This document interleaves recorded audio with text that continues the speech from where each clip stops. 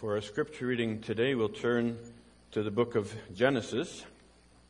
Genesis chapter 1, beginning at verse 26 and reading through the end of chapter 2.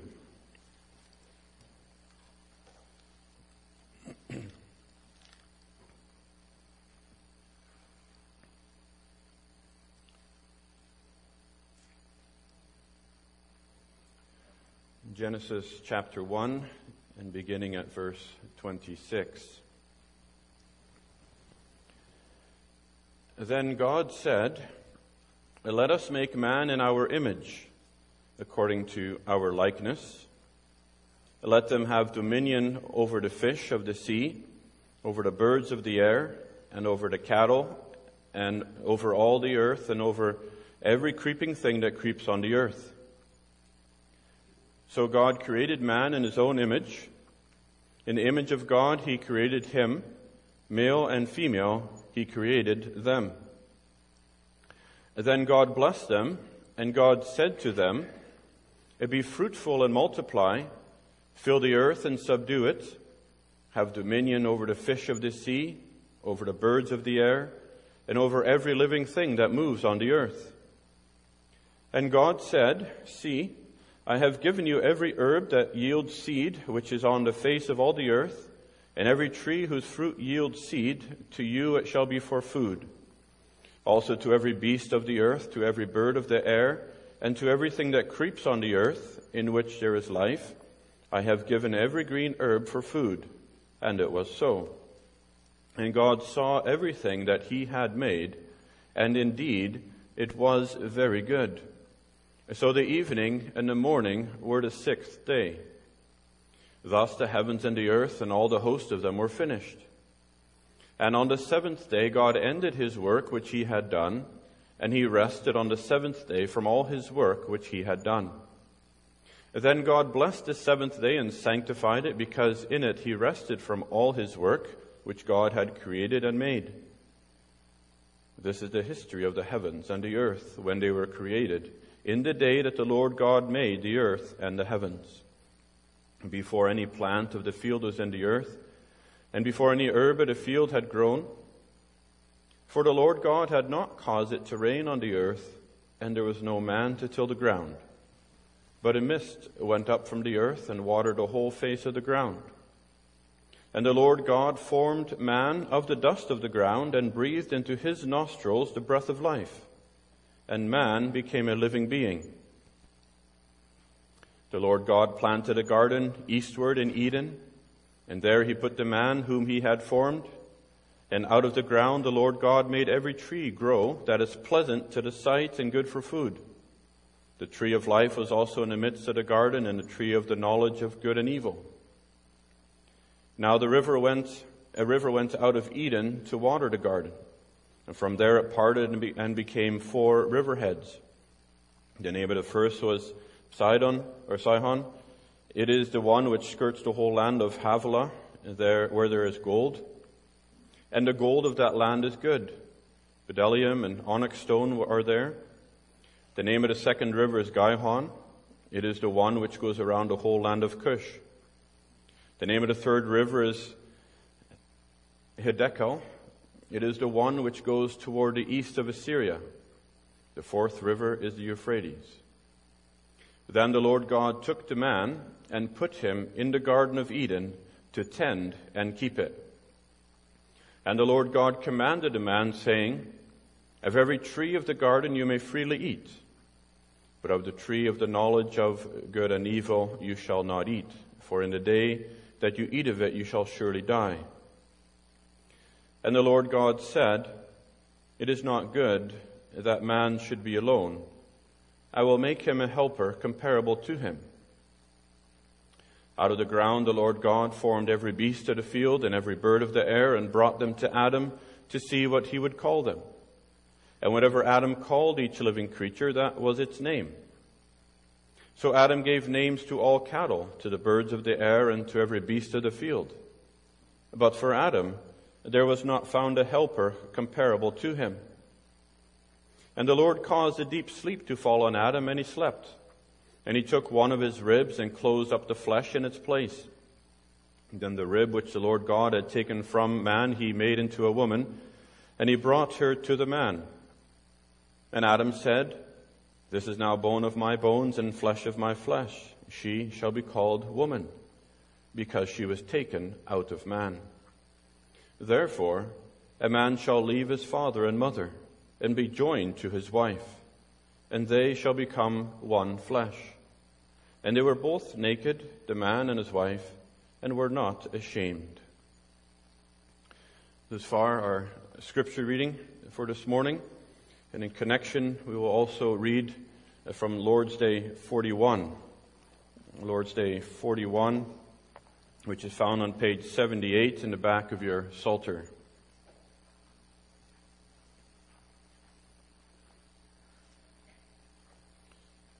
Lord's Day 41, page 78 in the back of your Psalter, where question 108 asks, "What does the seventh commandment teach us?" The answer is that all uncleanness is accursed of God, and that therefore we must with all our hearts detest the same, and live chastely and temperately, whether in holy wedlock or in single life. And question 109, does God forbid in this commandment only adultery and such like gross sins? The answer is, since both our body and souls are temples of the Holy Ghost, he commands us to preserve them pure and holy.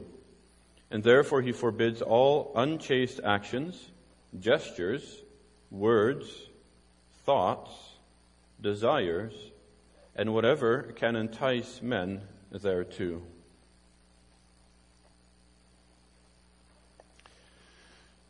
Dear congregation, would you drink milk if it was diluted with detergents or caustic soda or glucose or white paint or refined oils?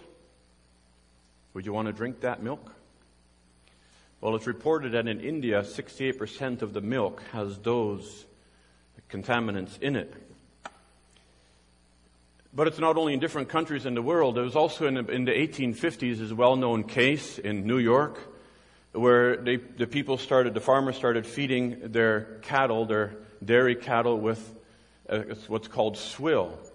It's the leftovers from the distilleries, a mush left over from the distilleries. But it was a poor quality feed, and it produced a poor quality milk. So what they did was they would put plaster into the milk to give it some more whiteness. They'd put egg and starch into the milk to thicken it up a little bit, and they'd add some molasses. But this became known as the swill milk scandal after 8,000 babies died that year from drinking it. So this is called adulterated milk. Now the word adulterate, the root word adulterate, means to contaminate. Making something impure by adding foreign substances. Replacing the proper elements with something of less value.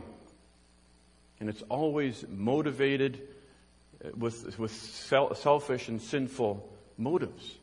It's never done with the best interest of the other parties in mind. Adding these things to the milk was always for the profit of the one who is selling it, not for the benefit of those who are drinking it, as can be seen with the 8,000 babies that died. But the seventh commandment prohibits the adulteration of marriage. The seventh commandment says, "You shall not commit adultery."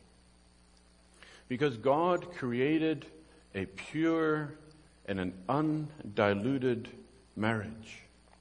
And to add anything into that equation of marriage at any point in our life, whether we are single or whether we are married, is to adulterate the marriage. It dilutes it with foreign substance, and it makes it into a toxic mixture. Now, as we've been working through these 10 Commandments, we have to recognize that we have kept none of them.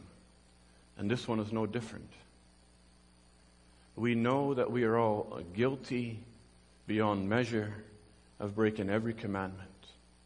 Even the ones that we thought we were doing pretty good at. We can see how far short we fall of God's perfection and requirement.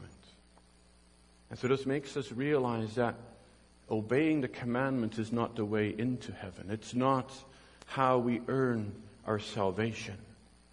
But rather it shows us our misery, it shows us our brokenness, and it should drive us to the Lord Jesus Christ, to the only one who has kept the law perfectly, and where we can also find forgiveness for our sin and brokenness, and where we can find grace to help in time of need to work forward towards obedience in this life. And so as we look at this command, we'll do so by taking a broad overview of what marriage is, to see how God created it in the unadulterated, the undiluted way. And so our theme is simply the undiluted marriage. And I believe it's 7 brief thoughts. But first we see that it's planned. God had an undiluted plan for an undiluted marriage that He created. And in our world today, we can see there's such a confusion of what marriage really is, and with our own nation trying to redefine what it is and even redefine who people are. There's also much confusion about our relationship with God. There's much confusion of what it really means to be a child of God. And all this confusion in the world really is the effect or the symptoms of that broken relationship with God. That broken relationship caused by sin when Adam and Eve fell in paradise.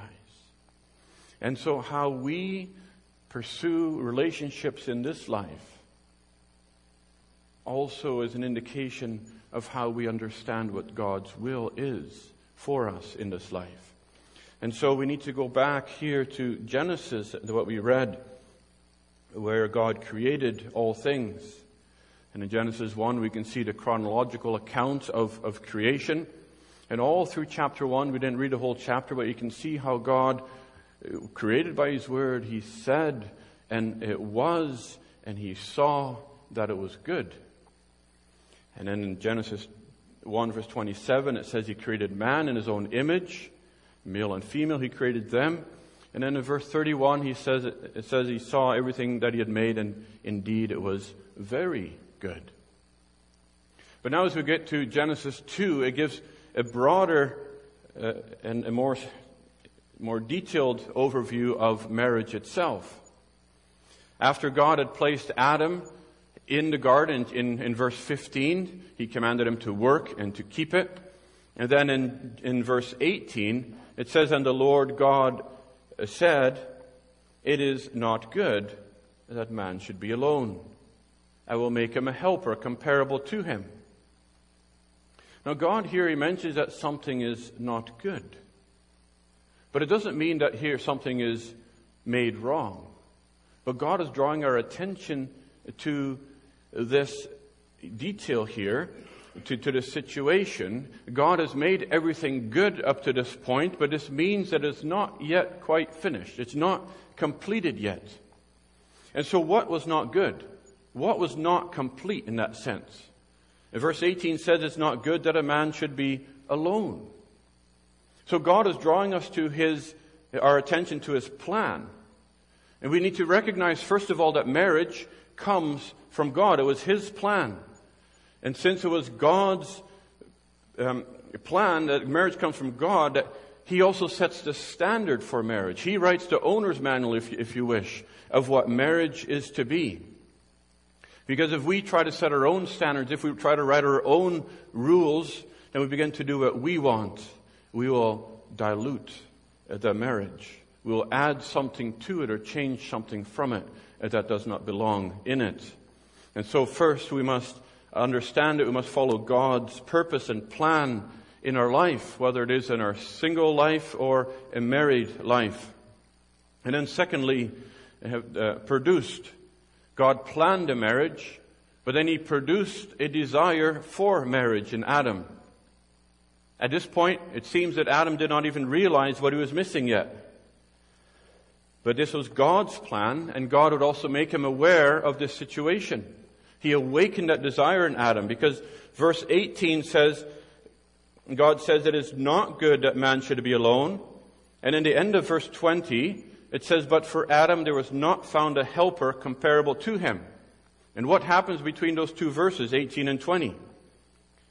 Verse 19 explains how God formed the animals, and then he brought them all to Adam, and Adam had to name them. Now, Adam was made in perfect knowledge and perfect wisdom, and he would have had a good comprehension and understanding of what was happening. As he saw all the animals coming, he would have recognized that every animal had a partner, a male and a female. They were to be fruitful and to populate the earth. There needs to be a male and a female to reproduce. And so God here, he makes Adam aware of that need. But for Adam, it says in verse 20 at the end, but for Adam there was not found a helper comparable to him. There was no other kind like Adam, no other human being, no one comparable, no one compatible. And so with that, he would have also awakened that desire in Adam for a helper. And so we can see that God also creates a desire, but God also creates the need, or supplies the need for that desire. And as we can read in Proverbs 18, it says, he who finds a wife finds a good thing and obtains favor from the Lord. The good desires are given by the Lord. He created desire. And Adam's desire would have been perfect and undiluted by sin, because this was before the fall. But our desires have been adulterated by sin. And our desires, without any proper outlet, will end up in despair and discouragement, or we will seek for a way to fulfill that desire in our own way, in the wrong way.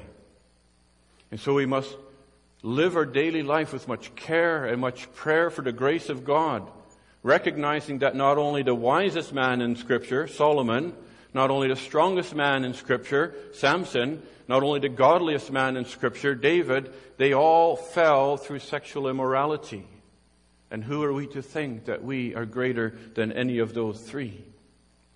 They followed their desires in the wrong way. But God also gives the gift of singleness, as Paul explains, where desires are channeled, are controlled by God. There's also the fact that we live in a broken and in a fallen world, that there are many people who struggle with the desire for a spouse, and yet many of them through the whole life don't find a fulfillment of that desire. Even though they desire a godly spouse, that is never fulfilled in this fallen world. And our desires, we know, have been tainted by sin. And so there are many wrong desires, and many desires followed in a wrong way. You can see what's happening greatly in our culture now. Homosexual desires for same-sex relationships are not godly. Or desires for more than one partner. Or unhealthy desires focusing only on the physical aspect of a relationship, the sexual relationship, rather than the whole marriage itself, everything that is encompassed in it, the spiritual, the emotional, and the mental. And therefore our desires must be directed and controlled by God's will. And so there's the aspect of being alone that makes us vulnerable to following our desires in the wrong way. And so we need to be careful in every stage of life not to spend time alone with people of the opposite sex in an uncontrolled environment. You might think that nothing will happen. You might think that you are strong enough. But when your desires surface, and when opportunity presents itself, sin will follow. 1 Corinthians 10, Paul says, "Let him who thinks he stands take heed lest he fall." But God created a desire for marriage. There is a good desire. And that desire must be guided by Scripture and be undiluted by sin. But then thirdly, provided. God created that desire, but God also provided the exact match to meet that desire. Verse 22 says, God made a woman. But it's interesting to see that God did not just make a woman from the dust. In verse 7 he says he formed Adam out of the dust, but God made a woman in a special way. Verse 21 says God took a rib out of Adam, and from that he formed the woman. It's like God put the finishing touch on his creation. He completed creation when he made this woman. It was like he crafted her with extra care and attention and detail. He made a helper comparable to Adam. He created a capable, a much needed, a well-suited woman to support him in his calling. And here we can see he could not do that on his own. And that's why it's not good, it's not complete that he should have been alone. And so here, this means that she's comparable, that there's a likeness, and yet there is a difference. They're similar, they're both humans, but they're opposite sex. Men and women are compatible, complementary, and yet different. And so male and female, he made them. They're compatible and made for each other. And any other definition of marriage is not marriage, but an adulteration of what God has created. So we can see that God gives you the best.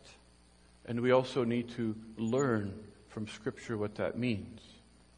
Because we don't have pure eyes and pure hearts and pure understanding like Adam did in the garden. We naturally view ourselves through our fallen state and a sinful heart. We live in a culture that seeks to teach us to see men and women in the way that they think is appropriate. But that's so much different than what God defines it as. The culture teaches us to look at the outward appearances, what they look like, what they have, what they possess, or who they are in society. And that's why we must be so very careful in what we listen to and what we look at. The music, the movies, the books of this world, they are indoctrinating you to see things through their lens instead of Scripture's lens. And it affects how you view other people and how you view a potential partner. And our own heart has a fallen view of what marriage is supposed to be. Even growing up, you would likely remember that marriage is so often seen in a negative light. It's seen as bondage instead of a blessing, as a hindrance to pursuing your own goals instead of the God's given means to fulfill your goals. But if we can see what God has created, you begin to realize that God has given you something that He has specifically fashioned for you to give you more than you can even desire or know to ask for. And as He did with Adam, He gives you what you didn't even know you needed. And as the years of marriage progress, you begin to see something of what that means. God gives a helper comparable and suitable with who you can accomplish the things that you could never have done on your own. And so to adulterate what God provides is to look for something that God never intended for you to have. And what a blessing it is then when we don't know the direction, that God knows what we need, and that God provides by His grace what is best, rather than what we would pursue in our own fallen state. But then, fourthly, presented. God provides us what we need. God presented Adam with the woman that He created for his need. And this is why we must be in prayer continually for a godly spouse from the first days that we were old enough to think of a partner. And we must live our whole lives, whether married or single, in prayer, that we would live pure and unadulterated lives. And so children, don't talk about crushes. Don't talk about how people just look. Don't talk bad about marriage. Don't joke or misuse the language of marriage, because that's all adulterating the idea in your heart and mind, diluting the potential of marriage. But pray that God would direct you to the one who God made specifically for you, and give you the grace now in your time of singleness. And so Genesis 2 verse 22 says, God brought her to the man. And then Adam said, this is now bone of my bones and flesh of my flesh. She shall be called woman, because she was taken out of man. So Adam here, he recognizes who this is. This is the helper made comparable to him. She came from him, bone of his bones, flesh of his flesh. The woman made like man, made from man, made for man, and now brought to the man. And God even gave him the authority to name him. He said, and she shall be called woman, because she was taken out of the man. And so here God also gives the man that headship and that authority. And that's why Romans 5 says that sin has come into the world through one man. That even through this union sin came, but through the same union Christ would come to redeem sinners. And to adulterate this relationship is to find a spouse not in God's will. It says Christians don't be unequally yoked with unbelievers. To adulterate this relationship is to act in any way that contradicts how God defined the roles of husbands and wives given in Ephesians 5. And so God here, He presented this woman to Adam, and He brought them together in the sacred marriage. And it's after that, in verse 31 in chapter 1, that God saw everything that He had made, and indeed it was very good. And so in a sense you can say that out of the 7.5 billion people in this world now, there is one, if the Lord wills, and no more than that. That is that specific one that God would have you find. But then in the fifth place, purposed. God united man and woman together in marriage, but He also spelled out the specific purpose for marriage. Genesis 2 verse 24 says, therefore shall a man leave his father and his mother and be joined to his wife, and they shall become one flesh.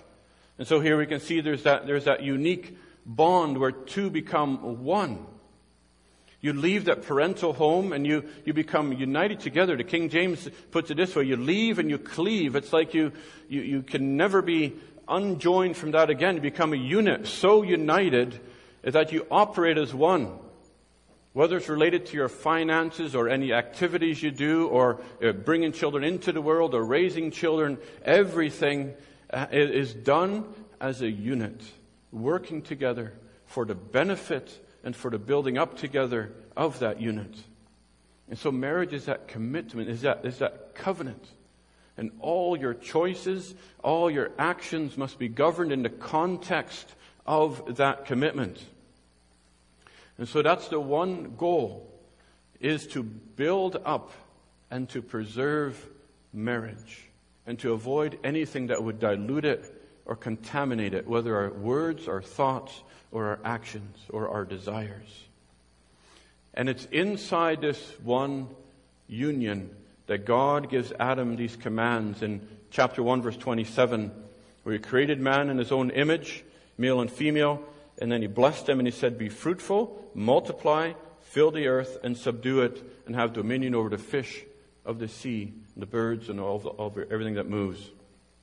And here is one of the reasons why Adam was not to be alone, because he can't be fruitful and multiply alone. He can't fill the earth alone. He can't subdue it alone. He can't have dominion over this world alone. But through his children and through the generations, that is made possible as they spread over the earth. Now there's 7.5 billion people in this world working on subduing this world. And so she is that one suitable helper out of that 7.5 billion now, a companion to support the man in his calling to fill and to subdue. Not a servant. She's not made a servant, but a specifically designed partner, without who Adam could not fulfill the commands that God had given him. So that means that there needs to be that bond of unity in the marriage where you support one another, where love and respect govern everything that we think and say and do with each other or away from each other. But that also means that sex is created only for inside the marriage bond, and anything else results in an adulteration and the contamination of the individual or the couple. I don't like to speak about these things, but our world forces us to the degree that we need to in public. And so any form of sex outside of the marriage bond ruins any prospect of an unadulterated marriage. Physical intimacy is intended for only the strengthening of the marriage bond, and it's proven that outside of the marriage bond, it brings greater hurt, greater division, and greater pain. But in the marriage bond, it creates a unity and a bonding, and it is for the purpose of fulfilling and subduing the earth with godly children. God created marriage with that purpose for the continuation of the human race in an orderly way. And along with raising children, or having children, comes the responsibility and duty of raising them, to lead them, to train them in the fear and admonition of the Lord. To subdue the earth includes training them and equipping them to subdue the earth according to God's word. And that's why Psalm 127, as we sang, said, children are a heritage of the Lord. They're a blessing. And the Lord compares them to the quiver full of arrows that are to be shot into this world for the purpose of subduing this world. They're the warriors. They're to become warriors for Christ, for His cause and for His kingdom. So this is God's purpose. And so all sexual activity before or outside the marriage bond, whether in our thoughts, whether in our words, whether in our deeds, is motivated by a sinful and self-gratification, seeking to fulfill your desires in the wrong way and wrong place. And then our focus becomes the consumer mentality rather than for the building up and strengthening of the union in an undiluted marriage bond. And that is an adulteration and contamination of what God has created pure. But then, sixth, and briefly, God perfected the marriage He created. Verse 31 of chapter 1 says, God saw everything He had made, and indeed it was very good. He created that undiluted union between man and woman, and in the state of paradise it was pure. It was undiluted.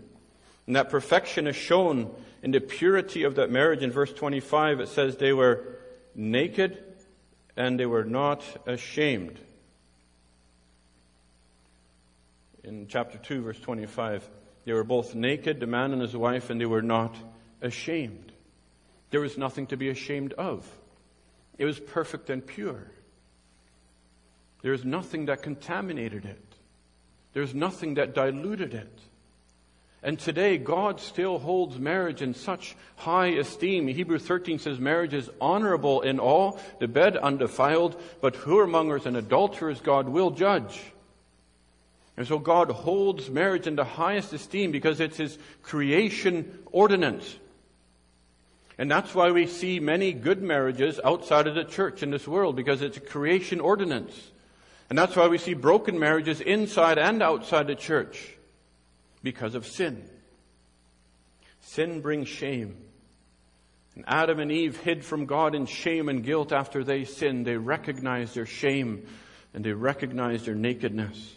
And that shame and guilt is a result of the adulteration and diluting of what was pure.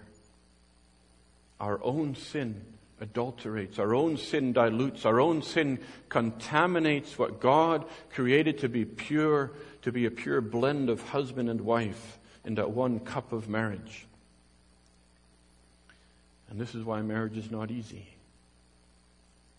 And as we read through these things, we realize how broken our world is. We see how Satan fights so hard in this world to break marriages, to tear down marriages, to try to redefine marriage, to undermine marriage, because it all points to God and it comes from God. Even in the best of marriages, there are so many trials and struggles and pains and hurts, and that union and that bond is never fully there as it should be. But God also uses marriage to shape and to mold His people. That even in the difficulties that we have, God uses them for our benefit. And that even in the circumstances that we find ourselves, though we cannot see the reason for them, the purpose for them, we cannot understand why they happen this way, we must look to God who has a purpose for everything that happens in this life. He uses these trials to shape His people, to mold their hearts, to purify our hearts from the sin that is within. And that's what we see in the last place, that it is patterned. Marriage is patterned after the union of Christ and His church. And that brings us back to the planning stage even. Why did God plan marriage like this? God created mankind, but the union between God and man is broken and defiled by sin. The union between God and Adam and Eve in paradise was broken by sin, and our union with Him is broken. But Paul quotes this passage of Genesis in Ephesians 5. He says, "For this reason a man shall leave his father and mother and be joined to his wife, and they two shall become one flesh. This is a great mystery, but I speak concerning Christ and the church." And so marriage is a picture of Christ and that union that is made between Christ and His people, His church. And Ephesians 5:25 says, "Husbands, love your wives as Christ loved the church and gave Himself for her, that He might sanctify and cleanse her with the washing of water by the word, so that He might present her to Himself a glorious church, not having spot or wrinkle or any such thing, but that she should be holy and without blemish." That is God's purpose for every trial and every circumstance in our life. That is God's purpose and picture in marriage, that He is showing how Christ is redeeming His people from out of this world to purify them and make them holy. And so this union between God and sinners is again possible through the death and the resurrection of the Lord Jesus Christ. And in this life, He is preparing you for that special and spiritual wedding day. And so even in this life, God, if we think of these headings, God produces a desire and a need in our heart for Christ. That our desire be to be with Him as our bridegroom forever. God provides a spouse. He prepares the bride, as Revelation 21 says, where John saw that holy city, that new Jerusalem, that picture of God's church coming down out of heaven. He says, from God, prepared as a bride adorned for her husband. And 2 Corinthians says that the bride of Christ will be presented as a chaste virgin to Christ. His church will be purified and presented to Christ on that great day. And that's when that union between Christ and His bride will be perfected in glory, where it will be undiluted forever in the presence of Christ with His people forever. And so the full purpose of mankind was they were created to glorify God and to enjoy Him forever. And that purpose will be fulfilled in His people when they are redeemed and brought into glory. And there their purpose will be known as they can glorify Him in an undiluted, unadulterated relationship with God forever. And that's why there's no marriage in heaven, it says, because there's no more need to fill and subdue the earth. There's no more need for that pattern or that picture of Christ, because there in heaven, those of you who are in Christ will live in that holy purity and that beauty and that union without sin in Christ's presence forever. But now in this life, whether our marriage is at a high point or a low point, we need to see the pattern of marriage, and that in it represents Christ and His church. Because that makes us see past our circumstances and the place where we are. That we do not focus on our marriage as the highlight of our life, as only as an external blessing, or as we do not become discouraged only by the things that go wrong, but that we can see past it to Christ. Because if we see marriage only as a place and a way to make ourselves happy and to fulfill our needs, then we will do what we want with it. And when it doesn't turn out the way we want, then we walk away. And we leave when it's no longer what we thought it should be. But if we see the greater picture of marriage, the true purpose behind it, then we realize that there's a reason while it says in the vows, till death do us part. And in our every thought or every word or every deed, whether we are single, whether we are married, will be governed by the desire to promote and to preserve the undiluted marriage or potential marriage, because it is especially a picture of Christ. How Christ loved the church, how He gave Himself for her to save and to purify adulterated sinners who have become not only diluted in our relationship, but even divorced, separated from God in our sin, driven out of His presence. That's what happened to Adam and Eve in paradise, driven from His presence. And so marriage is that gospel message in a polluted and in an adulterated world, that broken sinners are now being united to God through Christ in that one holy union. In our lives, in marriage or in singleness, must promote this gospel, to build each other up into one most holy faith, to promote the holiness and purity in the life as the bride of Christ, to promote a holiness and a beauty in every believer in this world, in whatever state we are.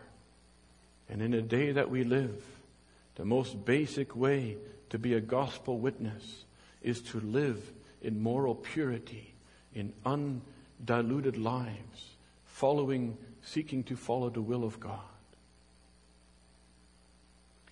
And in Him, there is forgiveness for those who see how far short we fall from this standard which God has given.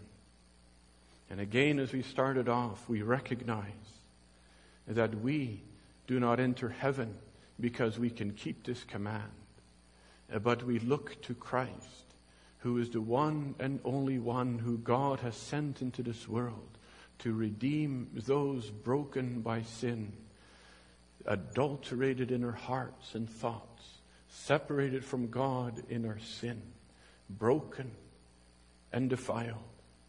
Yet He has come to purify and to redeem and to reconcile and to unite in Him.